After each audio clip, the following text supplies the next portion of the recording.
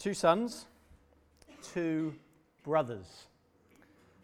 One was called Adam, the older in the family, a hard worker, but that was to be expected. As the older brother, he would be inheriting all this land from his father. His father owned all the land in the village. He was wealthy, respected, the employer of the majority of the people in the village. He had another son, the younger son. We'll call him Obed. Young, work shy. Definitely not on speaking terms with his brother. He who is a day older is a year wiser, the old proverb says.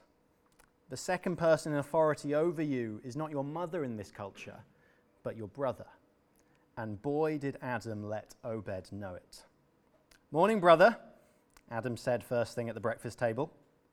Big day planned, do we, bro? How about a bit of wandering in the fields, followed by an afternoon nap on the hay bales? How's the repair work coming on that drywall down by the crossroads? Oh, you didn't find any workmen to hire? Of course you didn't. Shut up, will you? Obed cried. Just shut up. That's no way to speak to your older brother now, is it, you little... Shut up, Obed said. Their father walked in. Silence. Morning, my dear sons. What a wonderful sunrise this morning. What were you talking about? The father asked as the boys sat awkwardly at opposite ends of the table. Nothing, Adam the elder said. Just think about all the extra work I'm going to have to do here today. The father listened quietly as his boys bickered, tension sitting thickly in the air around the breakfast table. Obed said, I can't do it anymore, father. What do you mean, son? I want my share. What do you mean, son? I want my share of the family's wealth. I know the law. I have a right to a third of my family's wealth. You want your what? Adam yelled. I want my share. I want out of this village. I want out of this house. I want out of this family. I'm done. His father listened and slowly and calmly responded, you will get your share, son. But in due time, it is our custom. I want it now. I don't care about our custom, Obed said. Adam, the older brother, flew into a rage. Now you say now? Why don't you just say what you mean, little brother? You can't wait for your father to die. I just want my share, Obed screamed. I want out of this village. I want out of this life. I want to do what I want. We'd be the laughingstock of a country, Adam said. Imagine the shame you'd be bringing on your father. The whole village, the whole world would know that a son in this family is desperate for his father to die. His father stopped the argument. He raised his hand in the air, tears welling in his eyes. Obed, you may have what you wish. As Adam stormed out, his father muttered to himself, how long must I suffer until I have a son? That's the first scene in our story. This is one of the most powerful, beautiful stories in the world. And it's not just a story. As we read God's word today, hear that this is a story laced with meaning. It's a story full of power and most importantly, full of truth. This story tells us great things about who God is, great things about how he responds to us here on earth, about what he's done for us and about what life can look like with him. What this story, alongside the two we looked at last week, they're the same parables, they build on each other. What they fundamentally do is help us see the difference between religion and Christianity. And maybe you're sitting here and you're saying there is no difference. Christianity is just another religion. Well, this story and the whole Bible tells us now what Jesus taught is fundamentally different to anything else. Quick recap, bit of audience interaction. As we said last week, the stories of the sheep and the coin and the sons, they're all classed as one. Verse 1, Jesus is with the tax collectors and the sinners, but the Pharisees and the teachers of the law muttered, this man welcomes sinners and eats with them. Then Jesus told them this parable, one parable. 3 of them he builds on them.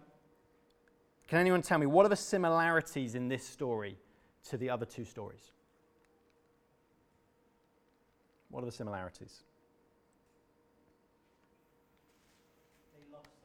Something's lost. Good, Jake. Anything else? Any other similarities we see?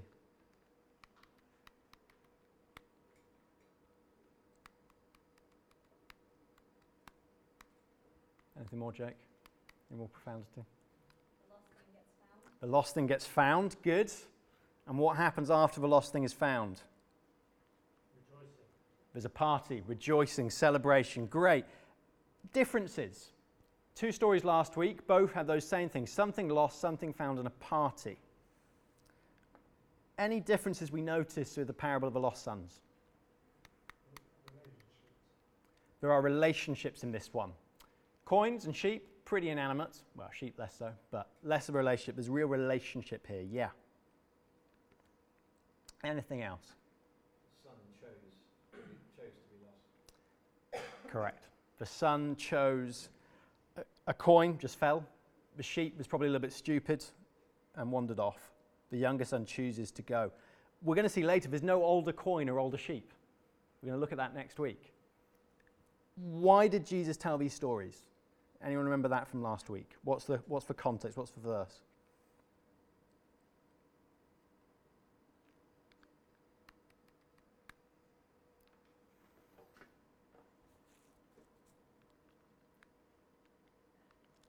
Indicate what God's like. Great. Indicate what God is like. He's speaking to the muttering Pharisees. That's the context. Verse 1 and verse 2, he's speaking to the teachers and religious leaders who are saying, "Who is this man who welcomes sinners and eats with them?" They were complaining. And Jesus tells these stories, these 3 stories, to cut them off at the knees. He's saying to them, your understanding of God, of who God is and who you are, is entirely wrong. And he does it by story. So my prayer is that this story helps us see the real world with more clarity than we did before. So as I said, today we're going to focus on the first half of the story, the youngest son, and then next week we're going to look into the often forgotten older son. And today we've got 3 scenes: rebellion, repentance, and restoration. Firstly, rebellion. We saw this in our introduction, didn't we? The story of Obed and Adam. When the youngest son in verse 12, and do please keep your Bibles open, don't trust what I'm saying, look at the Bible. When the younger son says in verse 12, "Father, give me my share of the estate," he was making the most outrageous, insulting request possible. It was literally as if he was saying, "Father, I want you dead."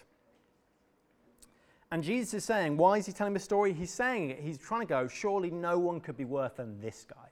Nobody could be worse than him. Because this son is basically saying, can you just die, Dad? Because you're minted, I want it, and I can't wait. I want to get out of town and have a real life. He's a pretty wretched bloke, this guy. We then see the younger son leave the land. Practical reasons, he'd have to leave really. The hatred the village would have for him would have been so great. The shame he brought on the villagers. So he leaves the land and then he squanders his wealth in what we're told is wild living. We're a bright group here, so I don't think I really need to unpack what that means. Wild living. Wastes his money. Now, at this point, we can sense just how broken the relationship with his brother and his father and the village must be. Because why doesn't he just go home? He's lost all his money. Why doesn't he just go home? Well, he'd have to endure his brother's scorn, the shame he's brought on his brother, the anger they would have with each other, and he'd have to face his village. Anyone who squanders their inheritance amongst foreigners in this culture would be due a ceremony if they ever returned, a ceremony when they break a pot in front of the village and shout, "Shame, shame, shame," and basically told them to get lost. You couldn't come back. The shame on the village. He'd be literally cut off by his people. So at this point, the younger son makes every effort to not go back to his village. We see that, don't we? Look down with me as we see this here. Severe famine, verse 14 hits. And the desperate prodigal, he hires himself out to a citizen of the country he was in. And the citizen gives the younger son a job he was pretty confident a good Jewish boy would refuse. He assigns the son to feed and clean the pigs. It's not a great job for a Jewish boy from a rich background. Famine continues, no food, minimal shelter, and we're meant to see it's an utter disaster.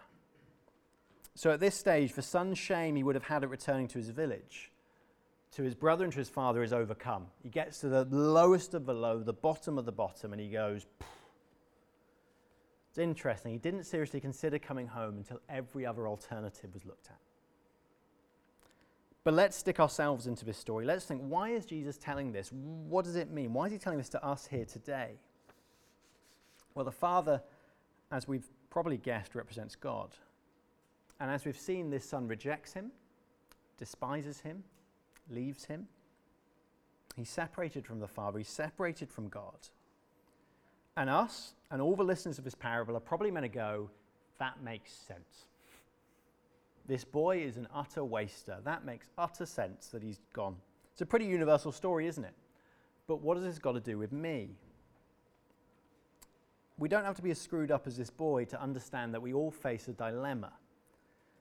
That if there is a God, and if so much has been given to us by him, and if we make a decision that the far country is where we want to be, and that he can give me my life and my friends, but you know what, I'll run my own party and find my own joy, then the universal question comes, how do I find joy? That's all this younger son is doing. He's trying to find joy. He's trying to find his happiness. And the question today in Bicester, does faith in Christ have anything to do with joy? Or is it something to do with duty? With what I ought to do? Is there any link here to a heart filled with joy? This parable, we've got two sons, as I said, and it tells us two basic ways we all try and find joy. Two basic ways we all try and find life. Either by doing what is right, or by doing what I want. The elder brother, we're going to look at him in depth next week, he represents the doing what is right way. The Pharisees, that's who he's speaking to, of Jesus' day, believed that they could maintain their place in God's blessing by strict obedience to the Bible. The younger brother represents the do what I want way. This says that we must be free to do what we want, regardless of tradition or custom. Personal freedom is what matters. We hear that echo today in society so often, don't we? What I want to do is the most important thing. I decide what right and wrong is, and I'm going to live as I want to live and find my true worth and happiness that way. And our world is split so tightly down these lines that we don't even see them. Of course, not everyone falls neatly into one box or the other all the time. You can look at yourself, and a large number of people are naturally inclined one way or the other. I know I am. And the message of this parable is that both approaches are wrong. Jesus is blunt, he's direct. His parable tells us about a radical alternative. So we have this younger son in the pigsty. And it's worth saying at this point, when we break out of our attachment with the Father, when we break away from the Father with God, we'll always end up attached to something else. And with that attachment, that thing we now live for, where we're seeking our joy, we'll see it later, it's always slavery. This guy was slaving away in a pigsty. It's always slavery, it's not sonship. Where we find our joy could be in multiple different places. It could be drugs, it could be alcohol, it could be sex, as we're meant to think with wild living. It could be us attaching our worth or our value to a hobby, or a sport, or even our family, a vision of a future we want to have. And we need to hear the warning, if we break loose from the Father, if we break loose from God, we will be attached to something else. And in the end, we'll always end up in the pigsty. The relationship with the Father is what is broken here. The younger son has rebelled against his father, and unlike the sheep, as Chris said earlier, unlike the sheep who have absent-mindedly wandered off, or the coin which just fell, the son is left by his own volition. Rebellion. Secondly then, repentance. Look down at me, verse 17. He's at the lowest of the low. Then when he came to his senses, he said, "How many of my father's hired servants have food to spare? And here I am, starving to death. I'll set out, go back to my father and say to him, 'Father, I have sinned against heaven and against you. I am no longer worthy to be called your son. Make me like one of your hired servants.' So he got up and went to his father." Finally, we say, here he is, and he's going to return to his father. Praise God. This is a great picture of repentance, isn't it? Of turning back to God. Wrong. This is not repentance in verse 17. This is not turning back to God and restoring that relationship. There's no mention here, really, of his angst against the father. He's basically going, I'm hungry, I need food, and even my father's hired servants have more food than I do. It's a face-saving plan. It's a business deal. His problem was with the village. He knew he'd lost all the money. He knew he'd brought real shame to them, and he thought he'd have to repay that money back in order to be restored to the family and to the community. He had no skills, though. He's a waster, probably. He's a young son who would have been under his father. He probably didn't have any skills, and he'd squandered his money, so his plan was basically to skill up and pay back the money. Notice when it says that in verse 17, or verse 18. Make me like one of your hired servants. Make me one of your hired servants. Make me a craftsman, Father, so I can earn my own way back, so I can become part of the community again. And so often, when someone is drawn back to God, it's instinctive to say, I know I'm not right with God. Tell me what to do. I've tried another way, and it hasn't brought me the life I yearn for. I'll cut a deal. He's willing to work his way back in. He's willing to cut a deal. He still thinks it's an issue of money for his father. It's an issue of status. It's a broken deal, not a broken relationship. So in verse 20, as he gets up and he goes to his father, as he approaches the village, the younger son is still lost. As he walks up the hill rehearsing his speech, he's still lost. He still doesn't understand or know his father. And then the most magnificent thing happens. Restoration. Let's dive back into the story. The father had spent every day out in the field near the entrance to the village. Some days he was on the second floor of the house, looking out the window to see if his son would ever return. His child was missing. His child had run away. He was in anguish and pain. Yes, he'd given his son the freedom to leave, but his pain was still deep. Every shape moving on the horizon had his heart skip a beat with excitement. Was that him? Oh, just another camel. The father knew what would happen, though, if his son ever chose to return. He knew the anger of the villagers. He knew the most likely outcome was a severe beating, spitting, kicking. His son may not even make it home alive. And the father knew his other son wouldn't help, the older brother. That relationship between the two brothers seemed impossibly broken.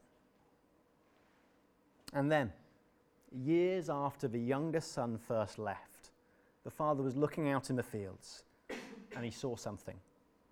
He recognized the shape. He recognized the walk. He presumed he must be seeing something he'd been looking out for so long. Or he presumed it would just turn out to be one of his craftsmen returning from a trip. But no, as he got closer, he could see it was his son. And so he did the unthinkable. He ran. Now, a Middle Eastern patriarch does not run. The father had not run in years. It's not dignified. It's not what is done. It also had the unintended consequence of meaning you need to hike up your long robe, exposing your feet, a really shameful thing in the Middle East. But he runs. The father knows the humiliation and the suffering his son will face as soon as he crosses the threshold of the village. And so he takes that suffering on himself. The father takes the shame and the humiliation due to his son. Let's stop and ponder. This is a story that tells us what God is like. Let's not lose that. Let's let some of these details, as we continue to look at it, hit us. The love, the compassion, the searching, the suffering of the father. When the father takes on the utterly humiliating pose of the running man on the road, he becomes a symbol of God as he came to earth. We celebrate that at Christmas, don't we? God come to earth, the incarnation at great cost. He came down to find us and resurrect and restore us, the one that was lost and dead. Let's put ourselves in the prodigal's shoes now. As he cusped the hill to the village, his heart was beating fast. What would happen? Would he make it through alive?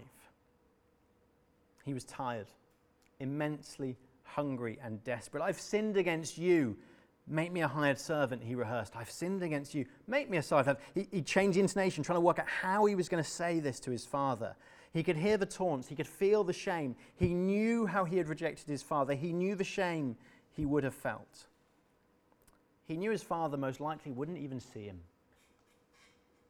after the suffering he'd brought on him. But then as he got over the brow of the hill, he saw something coming towards him. Was it the village mob? Was it people, the lookouts coming to turn him away? It was blurry at first, but then he made it out and he couldn't believe his eyes. His father was running. His father, with tears streaming down his eyes, was running towards him. His father's love had always been there, but his son had never seen it. For the first time, the son understood his father's love. Think of the father all those years whilst his son was away, the agony, the pain. The father could very easily have cut off this relationship. He could have put his heart to rest by forgetting he ever even had a son. But then the possibility of his son's return would have gone. And any of you who are parents today know that wouldn't happen. But then we have verse 20, and let this hit you. We're talking about God here. Let this hit you. He ran to his son. He threw his arms around him, and he kissed him. He hugs the stinking pigsty boy. You need to know that God is like this. We need to know that God is like this. I need to know that God is like this. He's pure. He's physical. He doesn't hold us at harm's length. He is not distant. Jesus did not need to include these details, these vivid emotions, but he does. He wants you to feel something here about the way God welcomes you home. And then we get to verse 21, and we see that significantly the son's speech is altered. The son said to him, Father, I've sinned against heaven and against you. I'm no longer worthy to be called your son. But the father said to his servants, quick, bring the best robe and put it on him. The son on his return started by wanting to still earn the respect of his father, to give him something. Let me work, father. Let me be one of your hired sons, father, hired craftsmen, father. This is religion. Bring the little bit you've got and give the best you've got. Even if you know in front of Almighty God it is nothing, then God will accept you and then you can know him. This couldn't be further from the truth. This is not Christianity. It's not what this Bible talks about. Jesus is saying to those he's telling the story to, he's saying to us, to those who think they understand God, that they are entirely wrong. See how the speech changes. He does not get to finish the sentence he had planned the son because he's overwhelmed by the love of the Father. The offer to become a craftsman is gone. He's stunned by his Father's love, and he surrenders completely to him. I am no longer worthy to be called your son. And before he can say anything else, the Father orders a party. Now, please forgive me if this sounds a bit direct. The greatest mistake we can make in understanding the God of the universe and the love he has for us is this. He knows we've gone to the far country. He knows that every day we want to run off to the far country, even when we do trust him. Just look back over the last week if you have followed him this week. And if you've never followed Christ, you know this as well. There's always an addiction to chasing after things to bring you happiness, to bring you joy, which you know are empty. Where is true joy to be found? This boy initially thinks it's to be found by coming to the end of his tether, saying, I can still do something for you, Father, and then you'll be my friend, won't you, Father? If I do something for you, then you'll love me, Father. The Father says you can do nothing. Don't think you can offer your paltry efforts to me. You've really screwed it up, son. There's nothing you can do to earn my love. But, and this is where it's brilliant, you're not out, you're in because I love you so much. You could screw it up 1 billion times and I would never stop loving you, ever. This is the ridiculous truth of the gospel. It's scary. And you know if you're a Christian, I need to get this in my head. You need to get this in your head clearly. If you're thinking of becoming one, you have to get this clear. The way you join into Christ now is you know you have nothing to bring to him, no matter how brilliant or beautiful you might be. But God is for you. It's ridiculous. He's totally and unconditionally committed to you. He looks at you, even with all the rubbish, even with the dirty clothes and the rags and the stinking pig smell of his son, and he delights in us. He delights in you. Even in darkest moments, there is great joy that you are totally loved by the creator of the universe. How? He sent his son, Jesus. Jesus never went off to a far country. He never ripped off his heavenly Father. He died so that all of us who screw it up are welcomed home because the price has been paid. No work, nothing we can do to earn our acceptance, only the acceptance of Christ as our Saviour. Joy is what the younger son was seeking. What can give you more joy than when you find yourself in the pigsty? And I often find myself there in that mess, and to be thinking, wow, Jesus has died for me, and Jesus loves me so unconditionally that he'll never let me go. If you know this is true today, I hope your heart is jumping. I hope your heart is praising. And if you think, I don't trust Christ, you might just be saying, oh, but I could. I could be loved by the creator of the universe like this. I could. If that's what he's like, then... See how the father responds? The village would have been saying, look at this stinking fool. Amazing. He's going to get what he deserves. The father's going to get his stick out and beat him. But instead, what do they see? They see this hug, this warm embrace. And then he gets the best robe. He's honored again as a son in this house. He probably gets a shower first, but then he gets the best robe. He gives him a ring, the signet ring, the ring used to seal contracts. This would have been particularly galling to the older son.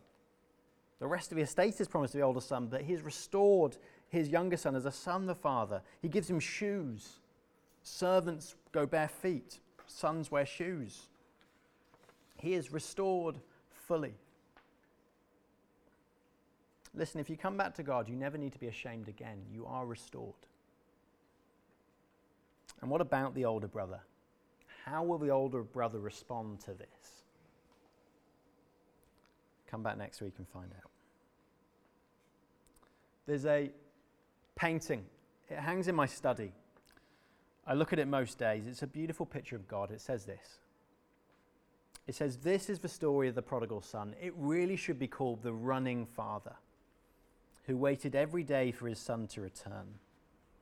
The boy who had rejected him so badly, and finally when he saw him from far away off, his father ran to him and hugged him and kissed him. Look at that picture. This is us. This can be you if you haven't turned to follow Jesus today. The source of our confidence, the source of our goodness is not in our record. It's not in who we are or how good we are. It's in his record. So what now? Listening in today, what are some of the challenges? What are some of the recommendations we see in this story? Firstly, just admit that the one who made us is one that we've taken advantage of and we've gone to the far country. All of us are like this younger son, chasing after our own ways of living, looking for satisfaction, looking for joy and acceptance in different places. All of us are lost. Admit that. Stop hiding. Get out of the pigsty. Be brave and get out of it, because we can see the end result, can't we? The amazing truth we see here shows us that it would be ridiculous to stay in the pigsty. If that's where you are today, come back. And if you come back to God, expect outrageous love. I was challenged by this question. Do I realize how much God loves me? I say it. I say God loves me. I say it regularly. I sing it. Do I realize how much God loves me? How much God loves you? How loving this loving God actually is? The unconditional acceptance by God. If you trust God today, you will get a new life. You will get a new beginning. No one is too far away. No one is in too far a country. At the lowest of the low. The boy was at the lowest of the low. No one is too far away to come back to the Father. You don't need to clean yourself up first. You don't need to get your life in order first or to read a certain amount first. If you haven't trusted in this God, you can do so today. Speak to me. I'd love to chat to you about that if that's you today. Today, just come to the Father and feel his loving embrace. And if you've been a Christian here for 20 years, 5 years, 3 years, however long, the way you started the Christian life is the way you live it for the next week. It's a free gift. You don't deserve it, and he loves you completely, no matter how much you screwed it up yesterday, or Wednesday, or the day before. You can't earn it. It's a gift. And this doesn't change as long as we live. We think the better Christian I am, the more he loves me, and it's nonsense. It's utter nonsense. I think it often, it's nonsense. It takes all our joy away. This story ends with a party. See the celebration. Remember Christ loves you. Live remembering that every day. Remembering who we are, remembering who he is. It's why we come to church, why we sing songs. It's why we come together, to remind each other of this. Because the Father God says to you, if you've trusted in him, we'll read it now, verse 24. He says, let's have a feast and celebrate. This son of mine was dead and is alive again. He was lost and is found. That is the God we worship. Let me pray.